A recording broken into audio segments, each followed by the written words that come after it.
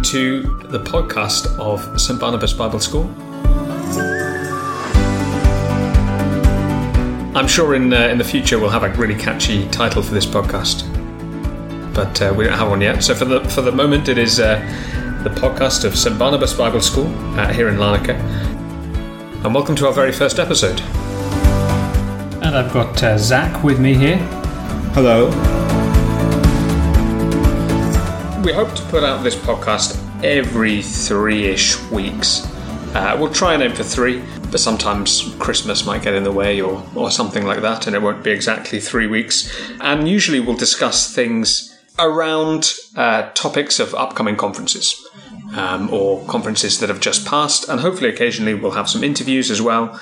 But the aim of it all really is to give you a little bit of something interesting to chew over as you think through what the Bible has to say about various topics.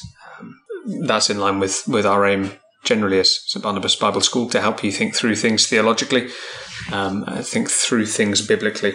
So that's what we hope to do with the podcast as well.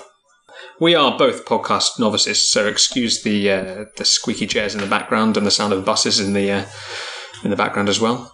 Hopefully they won't come through too clearly, but can't guarantee that a motorbike won't drive past at a crucial moment. Such things happen. They do. Great. So, Zach, we've got a conference coming up. Yes. What's it about? Well, we decided that for our first conference here, I think that something that we all need to be aware of and also to be more developed in our thinking about is the church itself. Who we are as the church. What does the church's worship mean? What are we doing when we worship? What are we doing when we act, function, and basically live as the body of Christ? So it's the topic of the conference is the household of God, or God's house, God's dwelling place. And there are different ways you can take that. We can think of that as the community of believers, and we can think of that as the place where God himself dwells. That is where his presence is specifically and especially known as the church worships him. So we're going to think about the nature of worship and the nature of the church itself. That will be the topic of our first conference, which is coming up next Saturday, which will be the 11th of November at 10 o'clock. We will be 10 o'clock we start. 10 o'clock at GEC in Larnaca. Yes. I'm just going to take an opportunity to plug that conference. If you've not got booked up for that yet and you'd like to come, go to our website. That's www.stbarnabasbibleschool.org, and there's all the information there for signing up to the conference, along with a bit more information. Lunch is provided, as is childcare. So really, there's no downsides. Come along. We'd love to have you. So you've mentioned a little bit there about what we're going to consider. Why have we picked the church? To discuss? Well, I think, first of all, just in itself, it's an extremely important subject. It's something that all of us need to understand as a matter of practical importance. I mean, we meet as the people of God once a week. We have our weekly worship sessions, but we also understand that it's much more than that. It's a community acting and living and reflecting the glory of Christ to the world. And we want to understand what that means on a deep level. I do think not only in itself, but also because of I would say quite widespread misunderstandings about what the church actually is. What's the biggest misunderstanding that you've seen? I guess I think that would depend upon the community in which we are. Different levels of, I think different branches of Christianity have different tendencies. And I think that the tendency of people in a more liturgical high church community would be just to think that automatically by going to church, this is doing something without any sort of personal involvement, without any sort of personal commitment, that this is benefiting you. But in more low church circumstances, I think one of the biggest mistakes is to think that the church is sort of an unnecessary appendage, which may be helpful to us. It may help us grow, but what really matters is our personal relationship with Jesus. And I think in a low church sort of... You mean a sort of an individualistic, sort of atomized sense? Yes. And this is quite common in Protestant evangelical circles, I think, this notion of the church being simply an optional sort of appendage to our spiritual lives, which may be helpful, and it's always good to see other believers, but really not necessary. Mm-hmm. And I think in those circles, there is that misunderstanding. And I think it's a misunderstanding that has very important practical consequences as well. And I think it's never a good thing when you view not only the meeting of the church, but living as the church as something optional, as something that is sort of an addendum to our spiritual lives. And it feeds into the sort of individualistic culture which is so prominent in the Western world. Mm-hmm. And I think in that way it feeds off that without even realizing it. I think people are not quite grasping both the necessity and the value of living as the church and worshiping as the church. Mm-hmm. Mm-hmm. So like I said, there are different ways that we can misunderstand what the church is. Yep. And I think that in many ways depends upon the tradition from which we come, because every tradition has its own sorts of peculiarities and its own sorts of ways where it can go awry. In different ways. And I think in our circles, one of the ways we tend to go awry is to focus on this sort of individualistic spiritual life, where I think the most important thing is me and my relationship with Christ, and it kind of ignores the wider implications of that. And even if the church is acknowledged in that situation, it's sort of this, invisible church. It has nothing to do whatsoever with the institutional church, with an actual visible, organized group of people doing a particular thing together. Historically, you have issues, the opposite, and still in some circles, the opposite issue, where the only thing is the institutional church. But then you sort of see a swing in some circles the opposite direction, that I'm part of the church, but actually in my weekly life that doesn't visibly look like anything in history. It doesn't look like anything in practicality, because I never actually meet with the people or go and do anything with them or have any sort of accountability to a local group of believers in any sense. Absolutely. And I think what you mentioned about institutions is extremely important, because there is in our world within the last 50, 60, even 70 years, I think there's been a growing suspicion towards institutions because of their claims to power and authority. Obviously, institutions are built on the fact of having a central sort of authority. That's kind of its essence. And I think there is a real pushback against that. And its roots are earlier than that. But I think that because of that, people are highly suspicious, without even realizing it in many ways, highly suspicious of institutions. And also because the church has, and we have to be honest about this, has not the church in general, but certain aspects at certain times have abused that power, whether it's with the sacramental power that the church had, or simply by covering up sin, or by having the spiritual authority that it's had. There have been serious mistakes done in branches and at times of the church. And I think one thing we have to remember, it's important to realize this: wherever there are institutions, there will be people who abuse that power. It doesn't simply happen in the church. No, it doesn't. And really, we have a higher level of scrutiny for the church, and therefore more likely to see it when it happens, which is right, which is fitting. The church is the household of the living God, and therefore is held to a high standard. However, it's very easy, I think, for us to go, these people in the church have sinned in the past, therefore, it's worse in the church, and the church is a particular hotbed of people covering up sin, etc., etc. But really, when was the last time we looked at all of the businesses in the business world? You look at look at Hollywood. It's worse there than in the church. Absolutely. And I think that's a great point, which shows that in an interesting way, it shows still the Christian influence in the society. Even people who hate the church expect more of the church, and rightly so, and therefore are very keen to point out the hypocrisy within the church when they don't use the same rubric or standard for, let's say, the family, or let's say the educational institutions, or you mentioned businesses where there's horrible practices going on and horrible abuses of power. No one says, therefore, let us do away with business.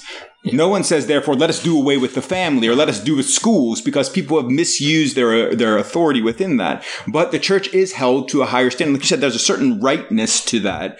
But I think we need to be also honest about how there is a double standard and how we cannot simply say because people have abused something that its right use is therefore negated. I think that's an important point. Should we be surprised if there are sinners in the church? Absolutely not. No, of course not. No one's ever claimed that the church was perfect. And the church has, obviously, people within the church have made grave and serious abuses of power. And that's something that we need to acknowledge and to correct. But just because that is true, it certainly does not negate its right use or its value. Mm-hmm. To throw out the importance and value of something simply because people have misused and abused it it's an exercise in absolute futility. Mm-hmm. Zach, I can go on a Sunday onto the internet and I can find a preacher that is talking about something I'm really interested in, who I really like. It's a bit of an effort to get out of bed. I've got kids. So it's a bit of an effort to get them all sorted and ready to come to church. Why should I bother? Why should I bother coming on a Sunday instead of just listening to a sermon online?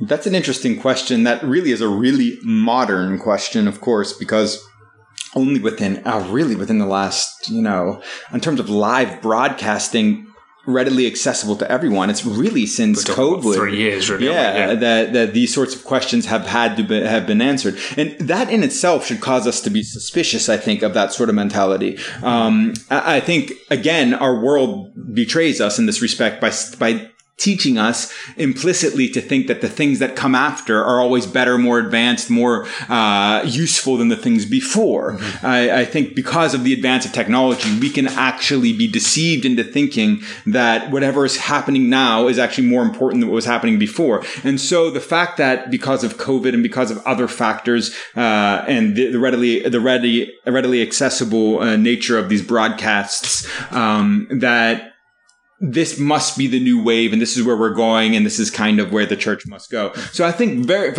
just from a preliminary standpoint, asking whether something is right that's only been done for 3 years we must exercise serious caution just on an abstract level there without even examining the contents of what this is. But secondly, I think specifically and concretely, there are serious objections to this mentality that I can get the same thing out of listening to something that I could by actually being there with physical presence. And I think it basically misunderstands what worship is. I think that But even before the sort of rise of internet sermons and that kind of thing, I mean, you had people saying, God is everywhere. Why do I need to come to a particular place and meet with particular people to worship God? I can pray by myself. I can do all of the elements of spirituality all by myself. So it's a slightly longer problem, isn't it? I think you're right in that it's a modern problem, in that it's come out of a modernist view of what it means to be human and what living in history means and living as a people means. But it's perhaps got. We've seen an increase in it in the last 3-4 years with the prevalence of online sermons, with COVID. But I think that probably brought out something that was. It was growing already. Most definitely, yes. And I think one of the problems with these last 3 years brought out is that you can almost have a halfway point there. Where people who may not be comfortable in their own closets or worshiping by themselves, they're at least getting something from someone else. And if they don't like it, they can go to someone else. So that's another issue, and that's a real problem. So I think this sort of mentality is actually can can be even more widespread because it does have this sort of halfway point. But you're absolutely right about the general issue. I mean, God is everywhere. This is a fact that's known in the Old Testament, and yet it was still important in the Old Testament to have a central place for worship where God is specially and specifically present. First in the Ark of the Tent of Witness, and then in the temple itself. Of course, this was extremely significant, and no one in the Old Testament is going to say that God is absolutely limited to that place. In fact, in the Old Testament, Isaiah 66, the first verse, it's saying that, heaven is my throne, the earth is my footstool. You're making me a place of rest. Speaking of the temple, that I'm everywhere. I don't need that. I cannot be contained. The highest of heavens. Solomon himself, when he's dedicating the temple, says the highest of heavens cannot contain God. Yeah. There is an absolute clear teaching in the Old Testament that God is not contained within the temple. And yet, at the same time, the temple was necessary. Mm-hmm. Mm-hmm. And in the New and not just necessary, but a real privilege. Absolute privilege. God doesn't just say, well, I'm generally everywhere. He says, come here and I'll meet you specially. Absolutely. So it's not even...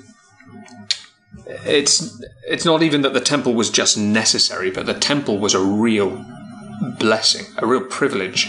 The temple and the tabernacle before it, but the promise of God being specially present and His people gathering together, that's a great thing. And we're taught, I think, throughout the Old Testament and the New Testament to see that as one of the real blessings that we get to share in as God's people. It's amazing. I mean, it's so easy for us to spiritualize, but when we read the Psalms, they're all talking about going to Zion. I mean, they're in there towards the end of the Psalter, I think it's 120 to 134, you have the Psalms of Ascent, which are all about ascending to Zion for the privilege of worshiping God. Again, all of these people who are writing these Psalms, who are worshiping, understand that God is everywhere and that they can pray from their own homes. They totally understand this, and they do it. They do pray from their own homes. At least we have examples in the Old Testament everywhere. But there is still the recognized necessity and, rightly as you say, privilege of worshiping God in His place that He has designated. Now, of course, things do change in the New Testament, and that's important for us to acknowledge. We aren't limited to one spot, but it's important to realize that in the New Testament, the idea is that the people of God are the temple of God, which means that when the people of God meet specifically to worship God on the Lord's Day, that had the same privileges and even greater privileges than the temple had. Mm-hmm. So it's not simply that it goes from a place to everyone's heart individually, although that is important. There is. It goes from a place to lots of places. Exactly. Where God's people gather together. Exactly. It's like it's God's people now that constitute the temple. So when God's people gather together to worship, the privileges of the temple, I'll even put it this way, which were only symbolically shown forth in the temple, the reality of those privileges are enjoyed by the people of God as they worship in advance of the day when Christ comes. Mm-hmm. So I think it's so important for us to get that. The fact that God is everywhere is obviously a theological truth that all Christians would acknowledge, I hope, anyway. But the implication from that therefore I can do whatever I want, wherever I want in terms of worship, is a fundamental misunderstanding of the Old Testament notion of worship and how it's fulfilled in the New Testament. Mm-hmm. So obviously we're going to explore these things a lot more in our conference on Saturday. What one thing would you hope that people would get out of this conference? What would you hope that they'd leave having or having learned? To love the church. To love the church. Yes. Yeah. To love the church not for its own sake, but for the sake of Christ. And I think that's so important to gather. It's not an either or. It's not either that we love the church or we love the church because we love Christ. And we find Christ within the church, meaning the gathered people of God. And I'm not merely speaking, obviously the church is much bigger than the weekly worship, but certainly not less than that. Mm-hmm. And I think that if we learn to love the church, both in its worship and in the sort of expressions of those worship, of that worship, which we do on a daily basis, which is bringing glory to God in all we do. If we learn to love the church, I think we will learn more and more to love Christ. Not, of course, to equate Christ with the church. That's not what I'm saying. But Christ is the head and the church is his body. There is a deep and powerful union and connection between Christ and his body. And that's an important metaphor, because Christ isn't just the head and he has random bits connected to him. It's the body over which he is head, and the body which has to work together and be united in order for it to function properly. So I think that the church, and learning to love the church as the united people of God, is what I think I would love for people to get out of the conference. One of the things that I would like people to grasp is perhaps a reclamation of this idea that the church and her presence in history is important. The fact that she is visible in the world. You know, we get so used to thinking that what happens in history is not very important, or what happens in our bodies is not very important. Actually, the real thing, the real pure thing, is the thing that happens, you know, in the realm of ideas and the sort of the spiritual realm that we don't really define, and it's not really got anything to do with what happens down here, but we sort of escape there for a little bit on a Sunday. But really, all the descriptions in the Bible of the church apply to the church as she is in the world, in history. And I would love for people to regain a sense of the importance of the church existing visibly in the world, and existing within history, not just as a temporary escape every week, but as the bride of Christ, as the household of God, as the pillar and buttress of the truth to the world. I think regaining a sense of that is, I think it's really important for the modern church to do, and that's what I hope that this conference will help to achieve. That's a great point. It's a great point what you make about how often we think about the real importance of things being that which is invisible or ideal, or that there's a real truth in that, in the sense that because the church operates, or ought to operate, in a way that's contrary to the normal rulers of this age, therefore there will be a sort of foolishness to the church in that respect, where people won't see it. Because they don't understand the power of Christ, and especially the resurrection power of Christ. But you see, the problem is that so often we misunderstand that sort of invisibility for the absolute invisibility of Platonic ideas. And we think that, the church is an invisible thing, in the sense that it ought not to have a public face. It ought not to have a visibility within the culture. But the invisibility of the church has to do with the spiritual blindness of those who act and operate according to the principles of this age. So, I mean, when Paul talks about let us not focus on the things that are seen but are unseen, he's not talking about ideas. He's not saying let us focus on ideals and sort of principles and that sort of thing. As necessary as those things are, I'm not saying that those things aren't necessary, but that's not what he's talking about. No. He's talking about what will become clear in the new covenant, as that whole flow of 2 Corinthians 3 and 4 teaches us. What is not visible now. Exactly. What is not visible now, because the kingdom of darkness is blind to it. Yes. That's right. Not because it's a pure idea. No. That exists maybe somewhere. And when the church is healthy throughout, it acts as leaven, which cannot be seen, but has a serious effect. On the whole loaf. Yes. And that whole loaf is not just the church, it's the whole world. Yeah. So, I mean, so it's a beautiful analogy that Christ himself uses, and that Paul uses, and that's basically throughout. And it's a beautiful analogy because its operation cannot be seen, but the effects of its operation are seen everywhere. And again, it's not that it cannot be seen in the sense that it's utterly invisible, but it's utterly invisible for those who do not have eyes to see it. And but its effect cannot be denied. No.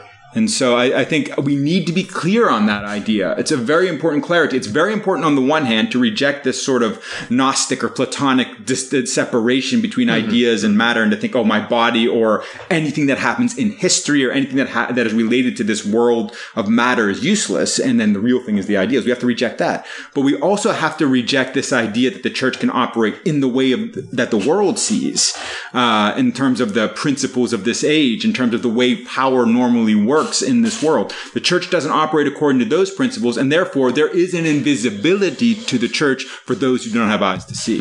And that's what's stressed when Paul talks about the distinction between what is seen and unseen. What is unseen now and will be made manifest on the last day, and even before then, as we see the effects of it. So I think after all this, all of our listeners are very excited to come to the conference on Saturday. Very excited. I imagine that as soon as this goes up, I'll have a flurry of sign-ups, and maybe I'll have to hold people back and say, no, sorry, the building is completely full. Oh my God. But for those who are still on the fence, what can they expect from the day?